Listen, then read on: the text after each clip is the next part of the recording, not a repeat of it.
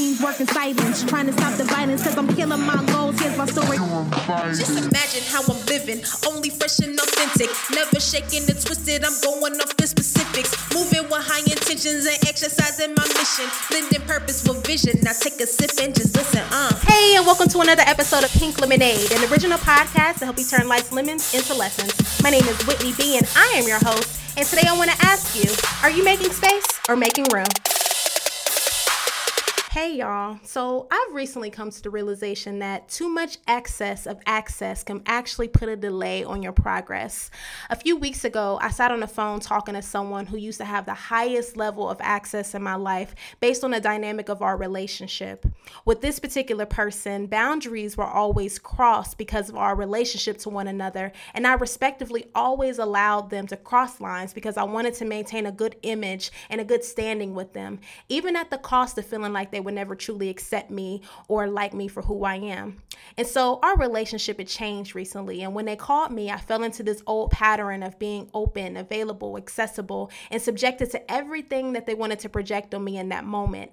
Instead of declining their conversation, I backed myself into a situation that left me feeling depleted by the end of our talk. I was attacked and I felt the need to explain myself, and in the midst of talking, I realized, what am I doing? Why am I allowing this person to continue patterns that no longer fit the nature of the shift in our relationship? At that moment, I didn't realize that the access had to be denied. I didn't go out of character. I didn't get angry. I just knew that at this time, it would be the last time that that person had access to me. I no longer wanted to feel indebted when there wasn't a debt to pay. I literally paid my dues and was no longer going to overcompensate for a relationship that no longer served me or my mental or emotional health. And I realized that if I continue to engage with that person and provide access, I'm delaying the progress that I'm working so hard to achieve in my life. Now, when you let people impose on your peace, you'll be subjected to setbacks, doubt, and anxiety that only exist because of non-existent or non-executed boundaries. Boundaries have always been something that have been hard for me because I thought that by setting boundaries, I would disappoint others, not recognizing I was only disappointing myself. In reality, I was giving too much access to access and saturating my ability to keep peace. You have to define what access looks like and who is most worthy of having that kind of access in your life. And there should always be levels to your access. All access is not created equal. And when it comes to establishing access, we have to view ourselves no different than, well, this is the nerd coming out of me, but it's almost like a membership site, right? If you're someone who frequently goes to websites, you'll quickly recognize that a site typically has 3 levels of access. You got your basic, your premium, your pro. Some of the same permissions exist at all levels, while some levels have different types of access reserved for those who found enough value to invest in that type of access. At the basic level, access is limited and the entry into other parts of the site is denied, and our lives are no different. Just because someone has access to one part of you does not mean that they can indulge in all of you. So similarly, when the dynamic of an existing relationship has changed, the other person no longer has the privilege of consuming elements of you that could be accessed before. We have to communicate what is appropriate based on their level, and people have to respect the bounds that you put in place to create comfort. In this process, you have to give yourself permission not to explain yourself or your actions to others who should have little to no access to your life. It's hard, especially when you're used to doing it before, but you have to be firm with yourself not to continually explain yourself. Be solid in your decisions and know that you make them for a reason. The people who will respect them will, and those who won't will just have to, no choice but to watch from the sidelines. Access is truly another word for attention. What are you giving your attention to? Is it bringing peace, value, comfort, or clarity or positivity to your life, or is it sucking you dry? Because your peace is truly your power. When you learn how to prioritize your peace, you create a sense of control in your life. Making peace your number one priority will determine your access, because you'll begin to understand the people who threaten its core.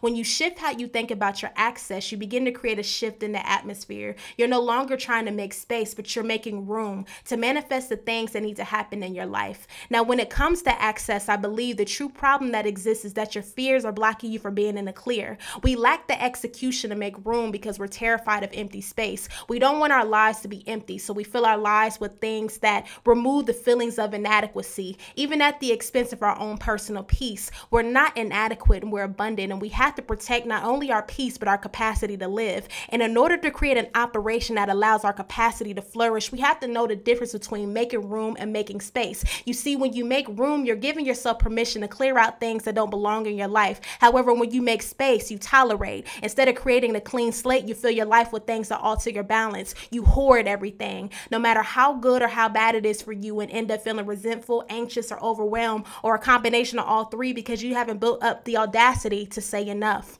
I spoke with my therapist, and we talked about making room, and she told me a very powerful question to ask myself when I feel overwhelmed or anxious. She said, ask yourself, do I have space for this in my life right now? When you start asking yourself that question, you start to realize that you can't afford to maintain certain relationships or commitments because sometimes they've worn out their welcome. And I emphasize the words right now because it's so easy to operate in the past or in the future. You have to give yourself an opportunity to feel your feelings in the moment and understand how and what is affecting you and make a decision on what to do. I'm learning that when you decide, everything to come behind that decision is already done and to work in your favor. The universe is just waiting for you to make a move. And when you make those hard decisions about what to make room for, understand that everybody is not qualified to give you advice if you choose to share. Everyone is not qualified to comment on what you do or choose not to do. When we open ourselves to outside commentary, we begin to question ourselves because we haven't reminded ourselves of other people's motives.